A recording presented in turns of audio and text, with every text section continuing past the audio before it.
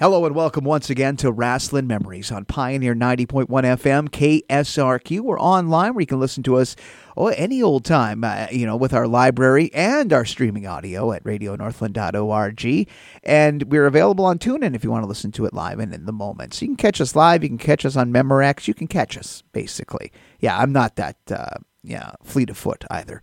I'm Glen Braget, along with my co-host down there deep in the heart of Texas, Mr. Mike, grizzled vet McCurdy.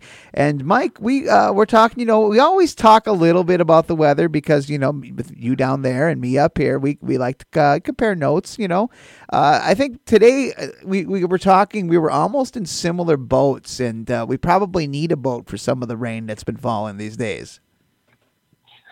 Thunderstorms, flash flood warnings, and tornado watches. It's been a fun 3 days here in Texas. But it sounds like you're having the same problem there in Minnesota. Yeah, we had some really strong rain. We, as we're recording today, it's still rather drab and dark, and I just want to get my leaves raked up and moved to the curb because the city people here come like every Monday for the next few Mondays with the big vacuum gimmick, and I got to get those leaves done. Heck, I got to get the rest of the leaves to fall from the tree. I got to go out and will those things to fall. It's and then our grass hasn't been. It's the greenest it's been all season, and that's counting the summer. So it's just been a kind of a weird sort of a weather cycle. A little bit. I wasn't expecting all the, especially the tornado watch. That kind of gave me the release because I haven't had to go through one of those yet. So I've been here 5 years. I've not had a tornado or a tornado warning or even a touchdown nearby me. So close by other locations, but not where I'm at. Consider yourself. I'm trying to keep it that way. Consider yourself quite lucky. Knock on wood or whatever wood substitute you may have near you, because it's nice not to worry about those things.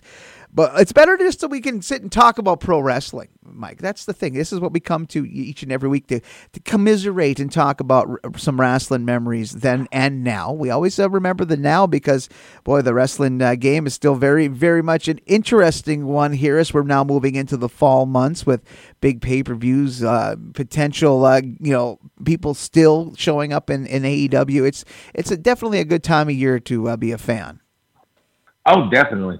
I'm looking forward to Friday, going to have a little interpromotional war, I guess, a little AEW, a little WWE. But AEW has announced there's going to be a buy-in before Rampage on Friday. But by the time this show is aired, it'll already been on, so I hope the fans enjoyed it. But I'm looking forward to watching Bryan Danielson. It takes a while. Takes a while. We know where you're going. But yeah, that is going to be definitely a great match to have things open up and kind of play a little ball with the WWE. This is the week, the E is on FS1, Fox Sports 1?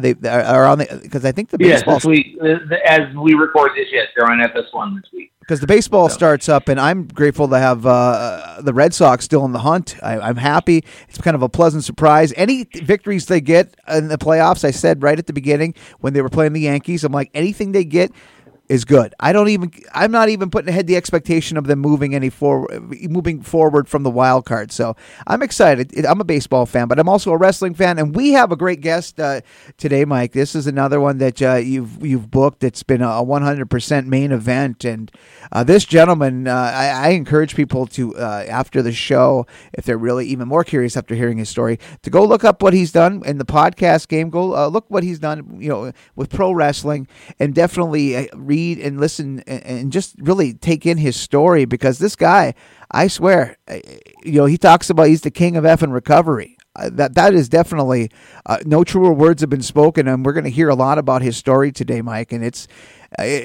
one of it's very inspiring, I have to say, because man, this guy just keeps on ticking. It is an inspiring story, and he just received the Cauliflower LA Club Courage Award this year. So that's kind of one of the reasons why we wanted to bring him on, and I'm looking forward to talking with him. And like I said last week, and nothing ill will towards the gentleman, but by all rhymes and reasons, we should not have him as a guest this week. And when our listeners kind of hear his story and what he's been through, they're going to understand why I say that. I'm glad that you put that out there because it wasn't because he was going to try to stiff us for $50. Anyway, he's the man. We want to hear a lot about him because I want to hear about his podcasting. I want to hear about his, just his years of being a pro wrestling fan too, along with his story, his inspiring story. So, hey, how about we stop yapping and welcome him in, Mr. Jim Valley, the king of recovery. Thank you for coming by and being a guest on Rasslin Memories. It is absolutely my pleasure, gentlemen. Thank you so much for having me. Wow. So just recently honored at the 55th annual Cauliflower Alley Club reunion out there in Las Vegas.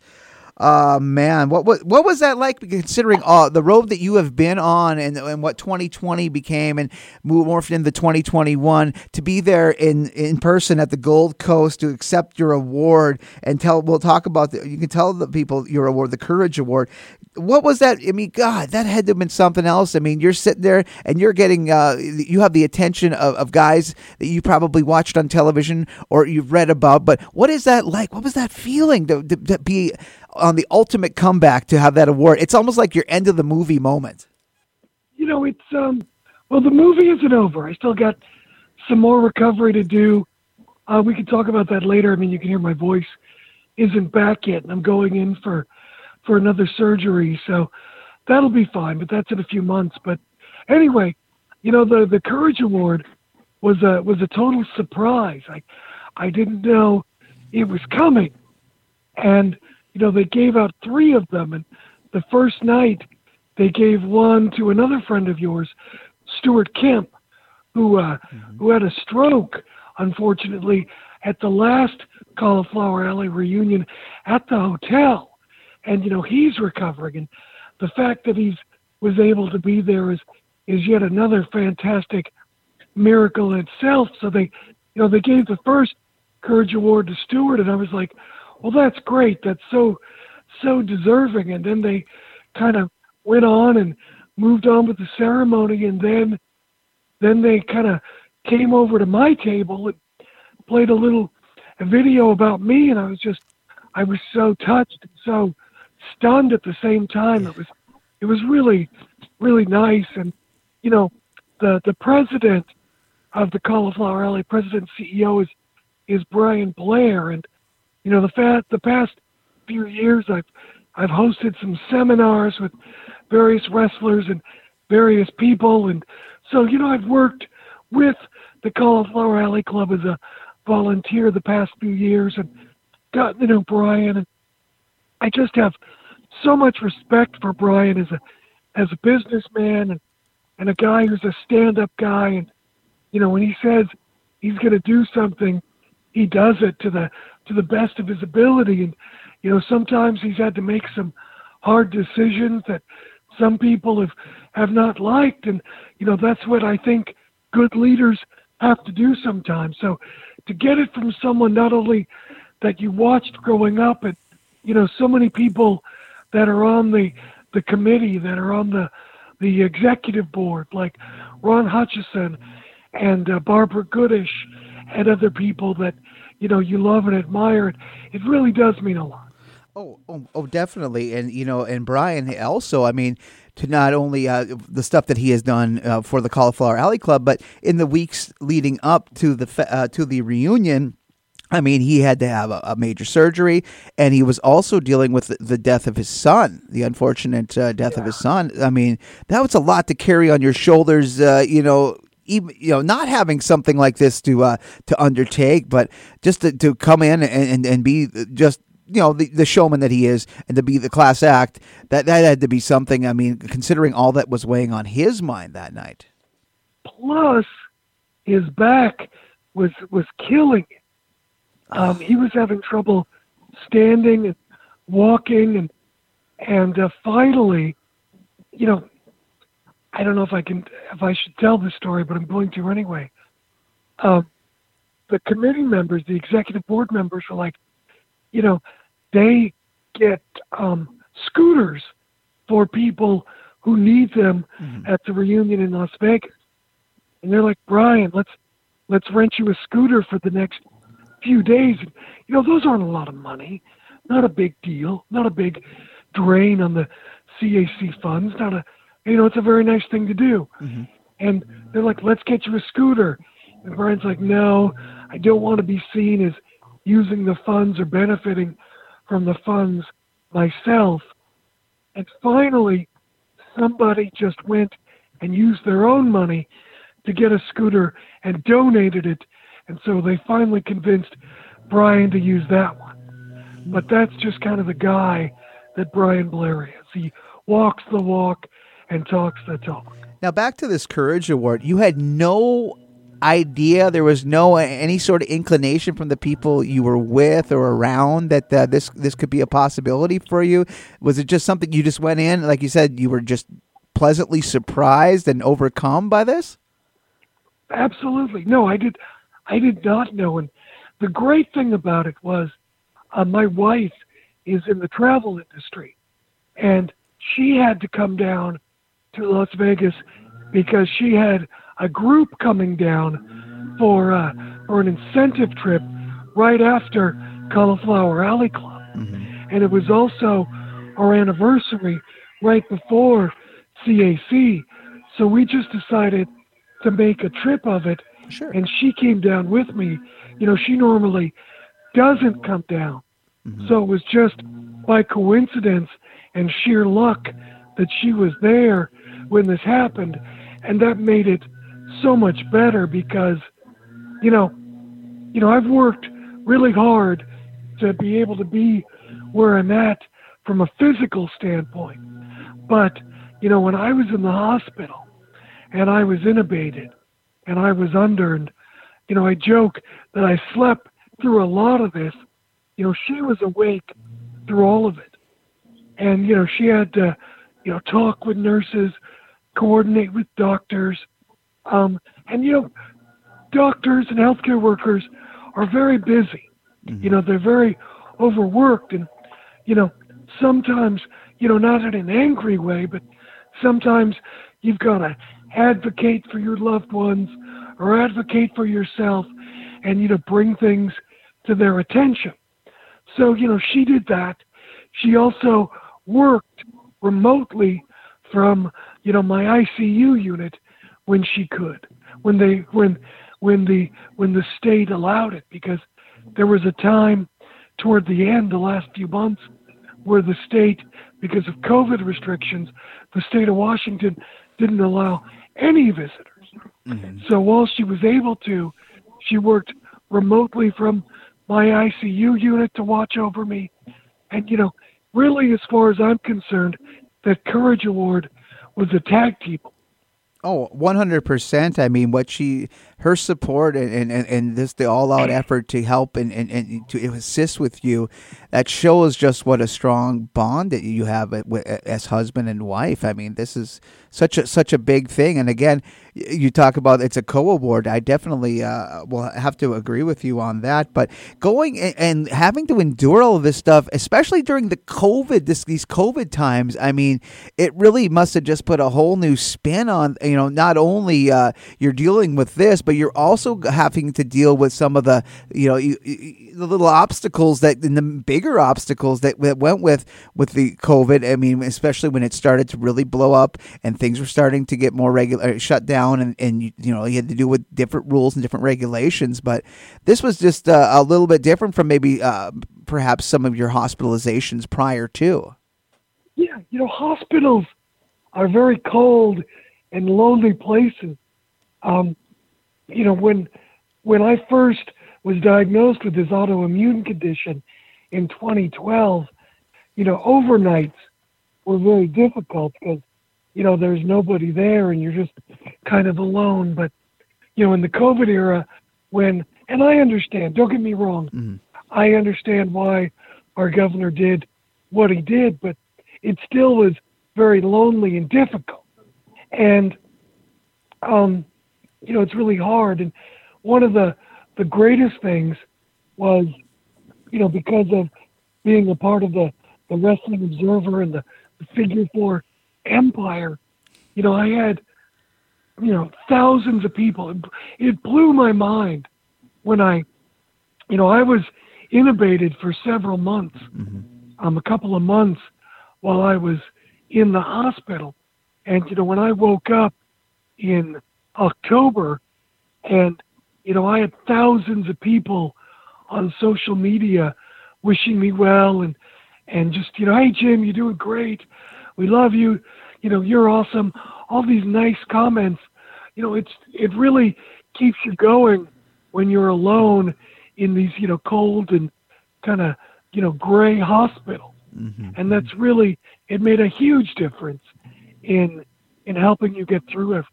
Yeah, and to be able to just have all of that love come back at you too. I mean, it really must have just felt extra gratifying to know just, how good the pro wrestling community can be at times. I mean, as far as when it comes to the aid of someone who has fallen into, someone who may have had a run of bad health or bad luck, it is comforting to know that there are some people out there that are in that community that really do genuinely care. Absolutely. And, I mean, I'm not Dave Meltzer. I'm not Brian Alvarez. Those guys are I just kind of consider myself someone who did, a second or third tiered show. And don't get me wrong, I was happy about that. I wasn't jealous or anything like that. I'm very grateful to be a part of the Observer, but I didn't realize that what I did got so much attention, and it was really just kind of eye-opening. Mm-hmm. I didn't expect it, and I was so grateful to have it. Yeah, and how much can communicate during that time? I know you were recovering and stuff, but your co-host, one of your co-hosts, Fumi Saito. I mean, I follow him on, and he follows me on Facebook. He's a very interesting character. But how was Fumi through this? I mean, he must have. I mean, he's the other guy that has just such a strong respect and love for the people around him and in the business. Yeah, Fumi's been great. He was very concerned. He was always in contact with Carrie. He and I, when I got sick in 2012, initially, he was dealing with cancer, mm-hmm. and he's a cancer survivor. And so, he and I, kind of bonded over being in the hospital. We were already close by then, but it kind of made us closer. And, he was always in contact with Carrie and, in contact with me when I wasn't intubated. And when I got out of the hospital, he and I are both big marks for championship belts. I love championship belts. And he sent me this frame, this, picture frame of all of these miniature classic All Japan championships. So you've got the United National title and the International title and all the All Asian tag team titles, all the tag team miniature versions of these belts all in one frame. So cool. And it was just like the coolest present ever. Oh man, that is the ultimate gift. That's friendship, man. That's love right there. Yeah. And also speaking of love, I mean, the wrestling community also, there was, because your hospitalizations aren't exactly the cheapest thing, and especially when you have long-term stuff, the wrestling community and your friends, not only in the ring but behind the scenes, the writers and all of that. There was an initiative that was took up to help you out.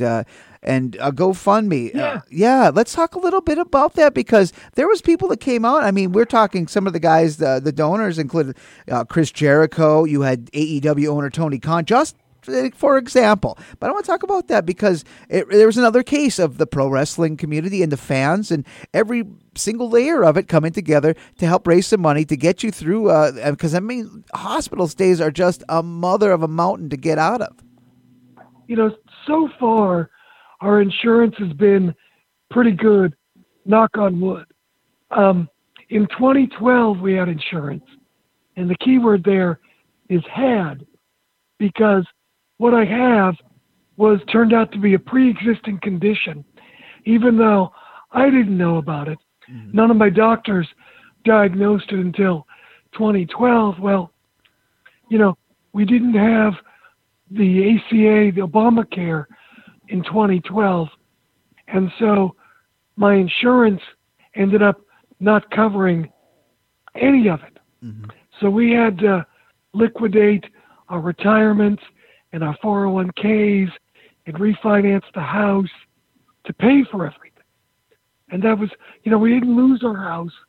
We still have a little bit of savings, but things are not what they could be or what they should be at our age because of that. And even though it wasn't my fault per se, I still have a lot of guilt and sadness over it because of kind of what I put my family through. But, yeah, I woke up from being intubated to discover that Josh Nason and other friends of ours put together the GoFundMe, and it raised like $65,000, which is just insane to think about. I was so honored and so pleased, and we still have a lot of it left. But I mean, every month, a lot of things don't get covered, certain deductibles. So it's definitely been a godsend to have, and I'm sure over time we'll use all of it for sure. Oh, absolutely. For medical expenses, for different things, because insurance doesn't cover everything, as is well known. Absolutely. I'm going to bring Mr. Michael McCurdy into the conversation here on Rasslin Memories with our special guest, Mr. Jim Valley. And I know Mike has plenty of questions. So, Michael, I'm going to bring you right into the conversation. Well, thank you. I appreciate that. One thing I'd like to ask Jim, and this is for kind of the, sake of our listeners and all that. We've talked about this. You were in the hospital. We've called you. You're referred to as the king of recovery. And by the way, man, kudos. Glad to have you still here because I met you, 2005, I think. Frank Culbertson, Portland Wrestling. That's when I first met you. So, but for the listeners, can you give us kind of a little encapsulation of exactly what you went through this past year? In the hospital with everything. Kind of give us a little idea of exactly what happened. Yeah. So, real quick, it goes back to 2012. I was diagnosed. I was coughing up blood the night of the Oscars, and I thought it was just pneumonia. So I go to the doctor at my local clinic, and the physician's assistant, after doing an X-ray, hands me a mask and says, "You need to get to the hospital."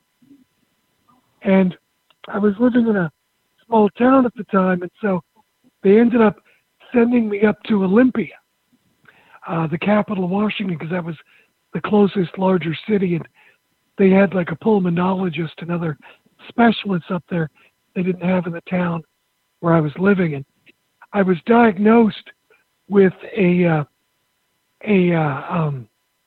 autoimmune disease called Wegener's vasculitis, or GPA it's now called. And what it is it's inflammation of the blood vessels. And it starts in the lungs, and if you don't catch it soon enough, it spreads all over your vascular system. So it spreads to the heart and the kidneys and the liver and everywhere. Unfortunately, in 2012, it was caught. And so it only just stayed in my lungs. And in 2020, you can hear my voice is still messed up. I got what I thought was laryngitis. And we went to an ear, nose, and throat doctor, and unfortunately, it was misdiagnosed as laryngitis, but actually what it was PJP pneumonia. And I was just kind of waiting. The doctor says, well, it'll clear up in a few weeks, maybe a few months. And so while we were waiting, unbeknownst to me, things were getting worse, and I was just feeling terrible. So finally, we went to the emergency room here locally at my hospital in Kirkland, Washington, and they diagnosed me with PJP pneumonia. And it was getting worse because they were like, you need to, good thing you came in because you're going through congestive heart failure. And so luckily we were in the hospital, and while I was in the hospital and intubated and things, I caught shingles.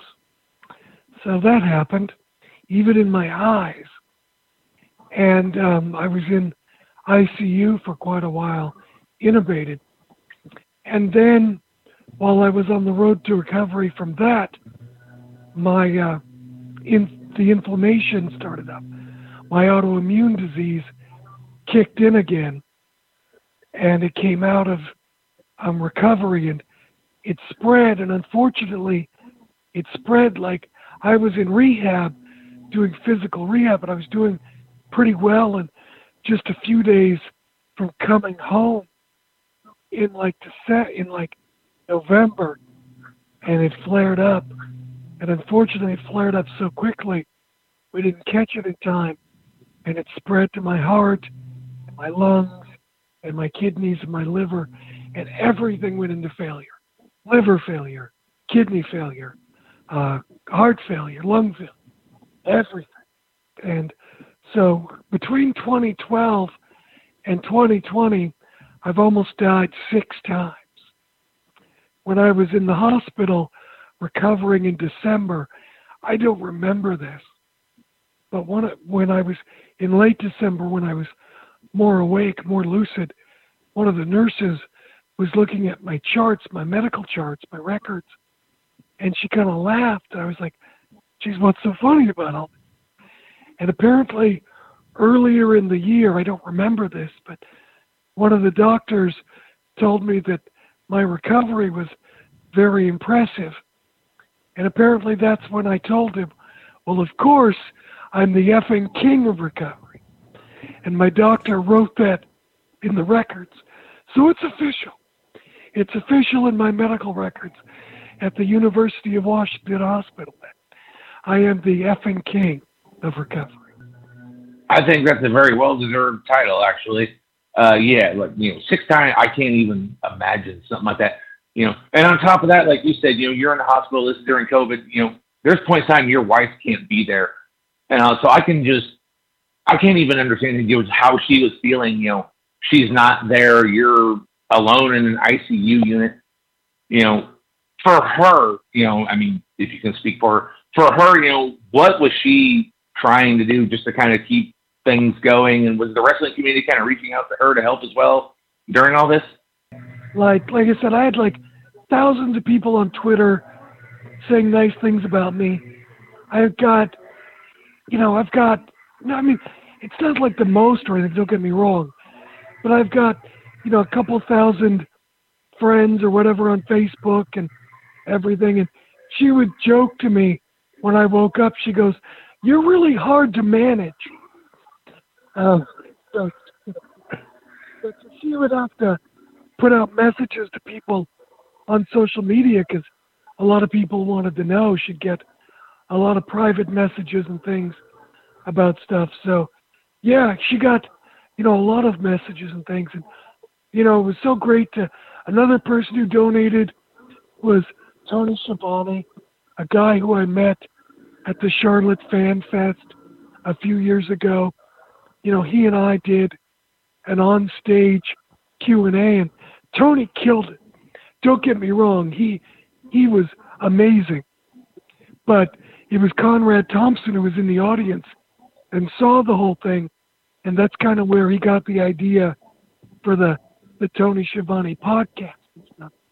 I always joke, it's not true, don't get me wrong, but I always joke with Tony that I'm the one who revived his career. And we always joke about that. Don't get me wrong. I don't really think that. It's just something funny to say in my mind. But he does a great job. So Tony donated. So many other people did. When I was in rehab, physical rehab, and, I go to Tokyo most every year to Wrestle Kingdom because of Fumi. And I came home from rehab and took a nap and woke up. And I was like, why are there so many responses to this rehab tweet? I was like, what the hell? And it was Tony Khan. And Tony Khan responded, well, you look like you're already in shape for Daly's place. And so we had already booked a trip to Florida So we decided to go down to see AEW when it was at Daly's place. And Tony Khan and Chris Jericho and Cody Rhodes and Dustin Runnels and so many other people were so nice. And yeah, so when we went backstage, as we were approaching everyone, a bus of some of the wrestlers were unloading at Daly's place. They bring them over from the hotel. And one of the people I noticed was wearing one of my shirts, and I looked, and it was Luther, who you probably know as well as I do from Frank Culbertson's Portland Wrestling. And Luther is just the best guy. He was the best locker room leader for all the young talent in Portland Wrestling in the 2000s. And I'm so glad that he's there and right now in AEW, because I'm sure he's a great leader for all the young talent there too. And he was wearing my shirt. It was just really cool to see him again too. Well, let's talk a little bit about kind of, your wrestling career as well and, what you've done. I met you, like I said, 2004, 2005. You were a commentator with Portland Wrestling. I know you had done some stuff before that, but, for our listeners, what's been your, travel and what's been your history in the professional wrestling business, Portland Wrestling, the podcast, let's hear a little bit about, what you've contributed over the years. Yeah, I guess it did all kind of start because of, Don Owen Portland Wrestling. I grew up in a town right in between Seattle and Portland. So we got Portland Wrestling, and then we also got Big Time Wrestling, which was the last hour of the Portland Sports Arena Wrestling taped for the Seattle market. We grew up watching that. And then with my radio career, I ended up living in Portland, Oregon. I started working at a big radio station there, but I wasn't really on the air yet. And so to try to get on the air, I started working at a small radio station. And that radio station was owned by, the building rather, was owned by the guys who ran Portland Wrestling at that time, the Kafori family. And they had a wrestling radio show. And long story short, I ended up doing their radio show in Portland. And that's when I started, doing their TV show, announcing, doing commentary with Don Collins and stuff like that. And that's where I met Roddy Piper, and I did some projects with Roddy Piper. And he and I were kind of friends. He'd call me at 2 a.m. with ideas and stuff. And that was kind of fun. And so there was different stuff like that. And then I moved to Seattle and didn't really do too much during that. And then I did some stuff with the Torch. And then Fumi, who I met in Tokyo in 2007 through the Observer. I back in 2007, the internet wasn't quite as multicultural and, easily translated as it is now. So it was hard to find out, what wrestling shows were happening in Tokyo. So I emailed Dave Meltzer, and Dave gives me Fumi's contact. And I didn't know who Fumi was. And Fumi's like, oh yeah, there's a lot of stuff going on, but I'll tell you what, we can just hook up and we'll go out and I'll show you stuff and we'll go to some shows and everything. And so we met Fumi, and Fumi was driving us around in his SUV, and I'm like, Dave didn't tell me who Fumi was. And I go, so what do you do for a living? And he kind of laughs, and he goes, Hulk Hogan was sitting in that seat where you're at right now just last week. And that's when I kind of discovered that he was kind of the wrestling guy in Tokyo. And, we became good friends. And then when podcasts became so prevalent, Fumi wants to pass down his knowledge. He's really good about that. he teaches college courses now for a living in Tokyo. And he's like, kids get their knowledge through podcasts, so I want to do a podcast. Would you host it for me? And I'm like, of course. So we set it up and started doing the Pacific Rim podcast with Fumi.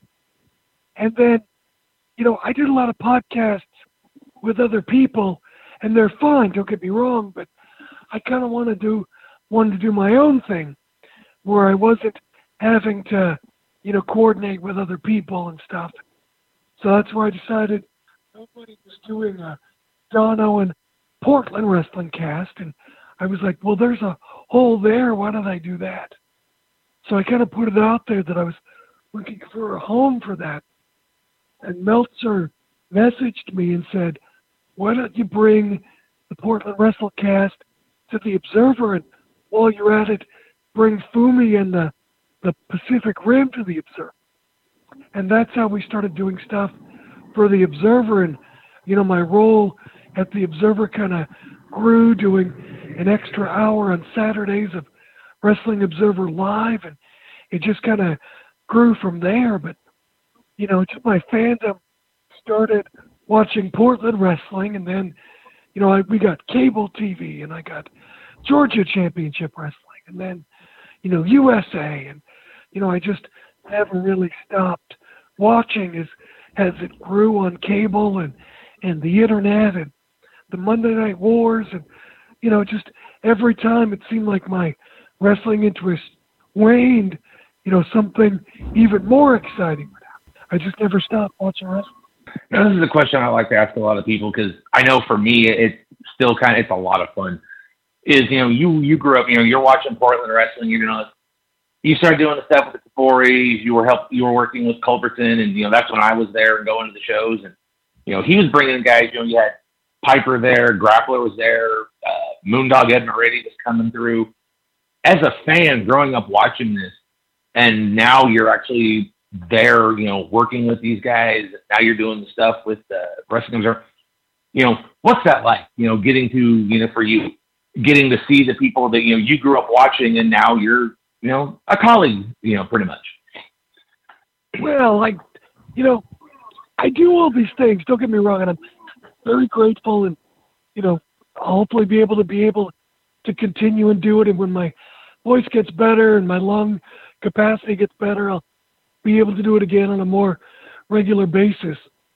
I remember the first time Piper walked into the radio station building, and I was there, and that was really cool. And then Piper did my Portland wrestling radio show in Portland, and that was really cool. And Piper would come on from time to time, and whenever he wanted to do it, he seemed to like me. And and then we were able to get, the coolest thing we did was we had Ric Flair on the phone through my relationship with Mike Mooneyham in Charlotte, and then we brought Piper in the studio, and those guys just kind of BS'd for like a half hour together, and it was awesome that Piper really kind of did me a favor by doing that.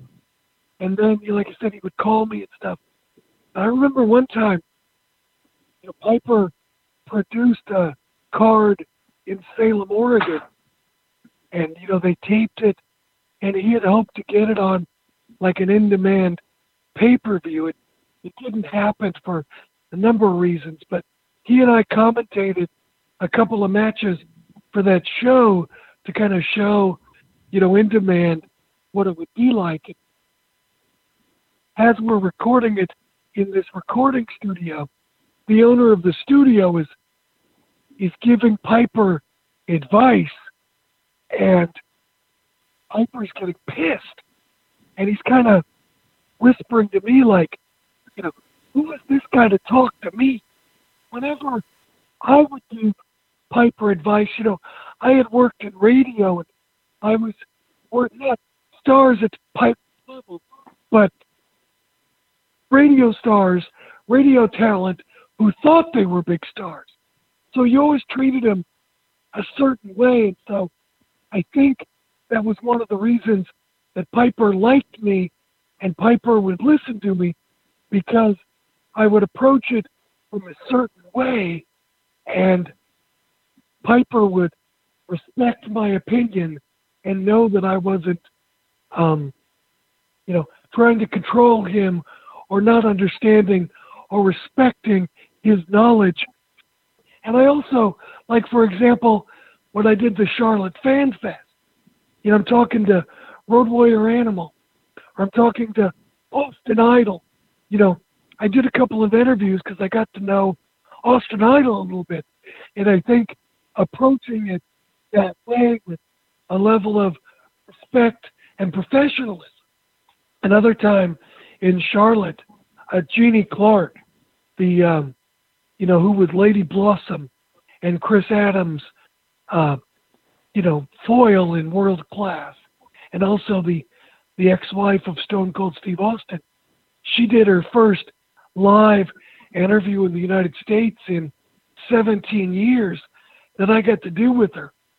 And I didn't know I was doing the interview. They just messaged me, "Hey, Jim, do you want to do this?" And so I went down there and, I didn't, a lot of times, as wrestling personalities are themselves dialed up to 11. And Jeannie Clark is not Lady Blossom or not that person you saw in World Class. She is the sweetest, nicest woman you'd ever want to meet. And she was so nervous about going on stage. And I'm just like, look, I have got your back. If you need me to talk more, I will talk more. You need me to talk, when you get rocking, I'm just going to pull back. And that's kind of my strategy is I'm not there to be the star. I'm there to, do my best to make the talent look the best. I'm going to ask questions. I'm going to, like I said, try to lead them along like a match. If I need to lead them along as far as making them look as good as I can. And when they're ready to go, I'm going to pull back and it's their show. Tony Schiavone, when he got comfortable, he was awesome and he didn't need me at all. Other people, it just kind of depends. And I always check with talent as far as, is there something that you want me to talk about? Because, I'm not a journalist at that point. I'm there to do a show. And so it's like, is there anything that you don't want to talk about that, or anything you want to make sure that we don't, if we get a question from someone in the audience we need to move past, you just let me know and we'll do that. Most everybody says no, there's nothing. One of the people we did was, Mickey James at Charlotte. And she was like, just don't talk about anything vulgar. And I had forgotten that when she was younger, she did some Playboy style pictures. I was like, oh yeah, I'm glad no one brought it up. We didn't talk about it, but I'm glad she mentioned it just in case, because I totally forgot about that. So, it's always good to know just in case there's something that they don't want to talk about, but it's never come up, but I always like to be prepared. Now, after your recovery, you got out of the hospital. You said you went to Jacksonville AEW, but we're friends on Facebook and all that. Now, so you've been doing work up in the Washington, Oregon area. You just recently did ring announcing with Defy Wrestling, Matt Farmer's group. How's that been able to kind of get your feet back in the water and all that, and kind of get back into the swing of things? And how's that been, and how have the people reacted to you? Oh my God, it's been so great. Everybody has been so nice. Defy is such a professionally run group. Just, they do such a great job as far as who works for them, they use, such a tremendous amount of, great regional and local talent, and it's just amazing, the professionalism and stuff. And one of the cool things when I was talking to Jim Perry, one of the guys who runs Defy, he was like, Jim, one of the great things about you doing it is that there's somebody there that a lot of the talent knows and respects. And I was, wow, I don't think that, but that's such a nice thing to hear. And I really appreciate it. And, I kind of do the same thing with the talent that I'm doing backstage interviews with. It's like, if it's somebody like Lance Archer, they don't need me. They're good. I just, you lead them in with a question, they go, maybe they need a follow-up, and we're good to go. We're off to the races. But maybe if it's a younger talent and it's one of their first times doing interviews or promos, maybe they need a few more questions. Or maybe they need help remembering that, this is where we're supposed to go and this is where we're supposed to end up. And, so again, it's kind of the same strategy as far as, do they need more help? Do they need less help? But, again, I'm not there to be the star. I'm there to do my best, to bring out the best, for each talent as much as they need. My philosophy is kind of the Johnny Carson. And anybody who remembers Johnny Carson, it's like when Robin Williams or Burt Reynolds or Don Rickles or whoever it was would come out, and if they killed, Johnny would let them go. And, the next day, it was always, did you see how great the Johnny Carson show was? And he would get credit no matter how much or how little he did, and if I get credit, great. If I don't, that's fine too. I just want the best show possible, and that's what makes me happy.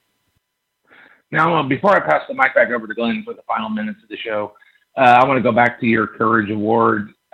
You had video of your speech, but at the end of your speech, and I think you know where I'm going with this, you had a line that I think kind of really encapsulates, your world, your travels and your time in professional wrestling and all that. But, for our listeners, could you kind of go back and give us that final line of your speech from your Courage Award?